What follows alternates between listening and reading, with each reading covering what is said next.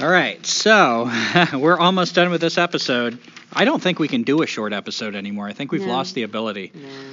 But we were reading this book that Teresa alluded to, Citizen Hobo, and one of the things that was in the book was this missing verse of Big Rock Candy Mountain, which I know how to play on guitar, so I'd play that at camp.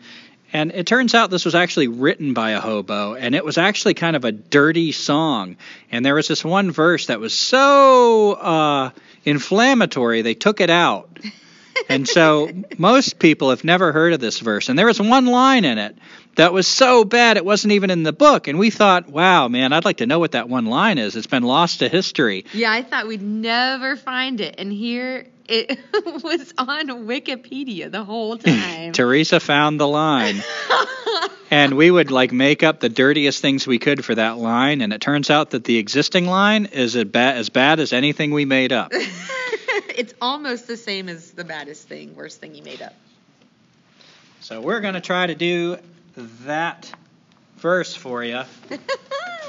And I haven't practiced guitar all winter, so be patient. Let me do a run through.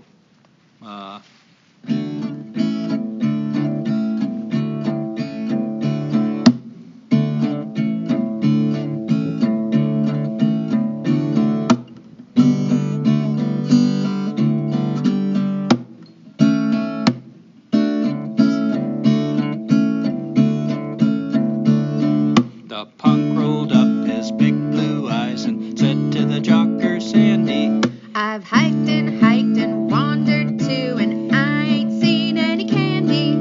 I've hiked and hiked till my feet are sore. I'll be damned if I hike anymore. To be buggered sore like a hobo's whore in the Big Rock Candy Mountain. You're welcome. So there you have it.